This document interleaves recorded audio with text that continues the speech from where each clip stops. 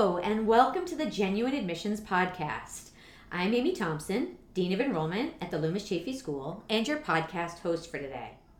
Today I'm joined by Mary Lazinski, Dean of Student Life here at Loomis Chaffee. Mary, I know that you worked for a long time in student life at different institutions before coming to Loomis in 2010, and you've been here for a while now. So first of all, we'd just love to hear a little bit about kind of what you've seen and changes over that time frame in terms of working with students and parents over your long career in working with students. My very long career in education. Exactly. Yes, happy to talk about that, Amy, and thanks so much for inviting me in today. I have been in education for a long time. You know, as you said, I started in colleges and universities, and am happily now here in independent secondary schools. I think the easy and most obvious answer that I could start with is the whole concept of changes in social media and connectedness and that technologically. Yep. When I started in education, it was a big deal for students to even have a computer in their room. Like I remember that when colleges first started requiring computers, and now students walk around with that level of technology, if not more, right in their back pocket or in their backpack. And the adults are as bad as the kids in terms of having it on all the time. So I think you might think I'm just going to say that it's the connectedness, the being on all the time piece that is perhaps different, and that's true. The piece that I think about more is actually the fact that students view online what I think of as curated lives all the time, and that they the pressure it puts on them to have this level of perfectionism. You know, everybody is looking great, super happy, and at some gorgeous place. And what they don't see is the normal struggles of growing up. And so it starts to look like, if my life doesn't look like that, is my life normal? What's wrong with me? And what that does to student self-esteem, I think, is concerning. One thing that's great is that we're beginning to address some of that, right? We're starting to talk to students about taking time away from that, living in the moment a little bit more, being more mindful. So I think that's positive. The other thing that I might suggest as a big change is, and I sort of referenced this, that I feel that students are more about the end product now than the process, than going through the process. And so I think, you know, some of that is pressures maybe around, you know, this the stress of getting into college or at the college level. In this economy, am I going to find a job, and is it going to be the right job? And so I think students at every level think about that, and I do worry about that a little bit, because what we all learn from focusing on the process sometimes is where our strengths and weaknesses are and what we can contribute best. So I think about when you've been on a team, you can get to the right answer, you know, when you're on your academic team or whatever kind of team, and you can get to the end goal. But if you're not focused on the process, how did you learn what you actually brought to that? And did you make the people around you better? And did you make the situation better? Or did you just get the right answer on the test? Or did you just make the goal? Or did you just make first violin? Like, what happened in that process that helps you in terms of growing and learning about yourself? I am feeling optimistic about the fact that I think schools are starting to look at increased focus on the process. And I say that, you know, a concrete example of that would be what some schools are doing with maker spaces, what Loomis in particular has done with the Purse Hub for Innovation, that students go in and there's not only do they not have an answer that they have to get to, they sometimes get to redefine the question. And I think that's really exciting for students in terms of figuring out why the process is important, what they learn from the process, and what they contribute to their community through the process. That's so interesting, because I think, you know, we hear a lot from parents who worry a lot about this issue, right? And I think that they're both actually completely related, because if you think about something like social media, it is very outcome driven. You're only seeing the product. You're only seeing the picture of, hey, yay, I made it first violin, or yay, I made that goal. With a filter on it. Exactly, with the filter, right. And you're not seeing, social media isn't something that lends itself to process. It lends itself to instantaneous reporting out of the end game, the success, whatever that is. And so I think this is something that I hear a lot from parents, and I know, having worked in the college office at Loomis for a long time, certainly we talk so much at the school about the value of going through process. Right. And paying attention it's not just to it. about checking boxes, but it's about actually what the lessons that you're learning along the way. Right. And I think that, that this is something that is definitely much more prevalent in today's society than it was a while ago. I mean, it's always been about, okay, we want to be able to go to this one thing in order to get to the next, but I think that is something that's even greater now than it used to be. What other types of questions are you seeing, or your deans, your class deans seeing when you are dealing with questions from parents? What's underlying the questions I tend to get the most is the concept of, how are you going to take care of my child? How will you help my child? Sure. And I think about parents, and it doesn't matter if the student is from nearby or halfway across the world.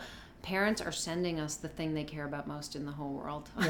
They're sending us their child, and they are trusting us, and they want to know that I'm as invested in their child's education as they are. Right. And so we take that so seriously. I think when you go into a career like student affairs, you're dedicating your life to students. Yes. And I can say in full faith to those parents, I'm here and I care. You know, sometimes parents will say to me, you're so empathetic, or you're so understanding. And I think, this is what I do. This is what we do all day long. Right. And we become as invested in the kids as you would want us to be. And I think that's a real testament to what independent schools do. So, we talk a little bit about then this idea of, parents wanting to feel as though boarding school is, taking as much care with their children as they would as parents, that whole in loco parentis idea. But what advice do you have for parents who are thinking about, okay, this could be a situation where, I'm not close enough where I can drive and see the game. I'm living in Houston, or I'm living in Los Angeles. How do I stay connected when my child is far? And what's also appropriate connectedness? It's such a hard one, because you want to know what's going on in your child's life, and you care so deeply. And on the other hand, exactly to what you said, you don't want to be overly involved, because this is a time of growth and independence.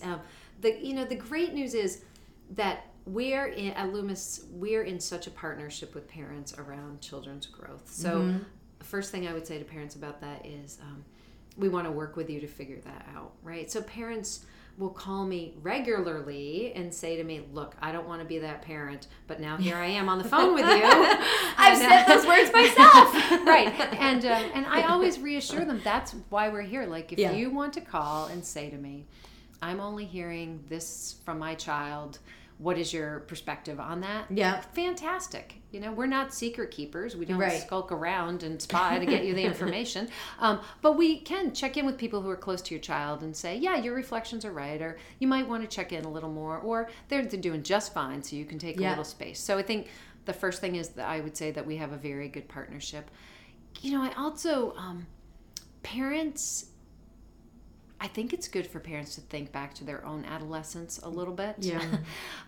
So important. Right. We forget. We do forget. Right. And I think when you have children at a school like Loomis that is so well run and so well resourced, and, so many exciting things are happening, you think every day is going to be a festival of fun and joy. Like, it is, my child's going to be learning so much all the time, and they're going to be so excited. That is true the majority of the time. But they're adolescents. So there are going to be days where everyone is mean to them and everything is horrible, and they're dealing with failure, and they're dealing with surprise that things didn't go so well. They're figuring out social relationships just like we did when we were teenagers. So somebody told me when I moved from colleges to independent schools that one of the things I would notice, and this has been true, is in some ways the intensity of the emotion, because students are going through certain things for the first time. So the first time a grandparent has died, or there's been a breakup, or the first time they've had huge success. So I think I would say to parents, because they are so up and down in that regard, you need to be the balanced one. You need to be the one who backs up a little bit. They know that you love them and you're the safe space. So they're going to give you the whole range. Right. And you have to be the one to step back and remember what it's like to be an adolescent. Right. and also trusting the people who work at the school. So, I mean, we do this because it's an odd career being in student affairs, right? Choosing to live with 700 plus adolescents around the clock. But we do it because we know we like kids, we care about kids, we know what we're doing. So even if sometimes you hear what you don't want to hear, or times when you hear great things, trust the people who are telling you about your child, and trust that they have your child's best interest at heart. But they have to go through it. Like, you can't go around adolescence, you have to go through it. And exercising, like, I think about growing in terms of character and independence is the same way muscles grow sometimes. Like, you can't do that for your kids. You can't grow their muscles. Right. They have to do it. And the same thing with them learning how to deal with defeat or disappointment, or to handle success graciously. Those are skills as well that they need to learn, and we hopefully will help them do that. Every year I go into the seniors in about April or so, and I have a very frank conversation with them about the fact that we understand that their eyes are on the future, and that Loomis at this point is starting to feel a little too small. And I tell them every year, we are glad that is the case, because if Loomis is starting to feel just a little bit too small, like, you still love it, you still think it's an amazing place, a transformative place, but you're starting to want to spread your wings a little more than you can in high school, then we did our job. Exactly. And that pushback, when we get the pushback from them about, all the rules, that actually makes me happy, because it tells me that they are ready to go, and that's how we've done our job. Exactly. On that note, thank you so much, Mary. I really appreciate your coming today. Oh, this was fun, Amy. Thank you. And it's always fun to chat. And thank you for all the parenting advice. I'm going to put that into play probably this evening, or maybe even in the car ride on the way home. This has been the Genuine Admissions Podcast. I'm Amy Thompson, and thank you for listening.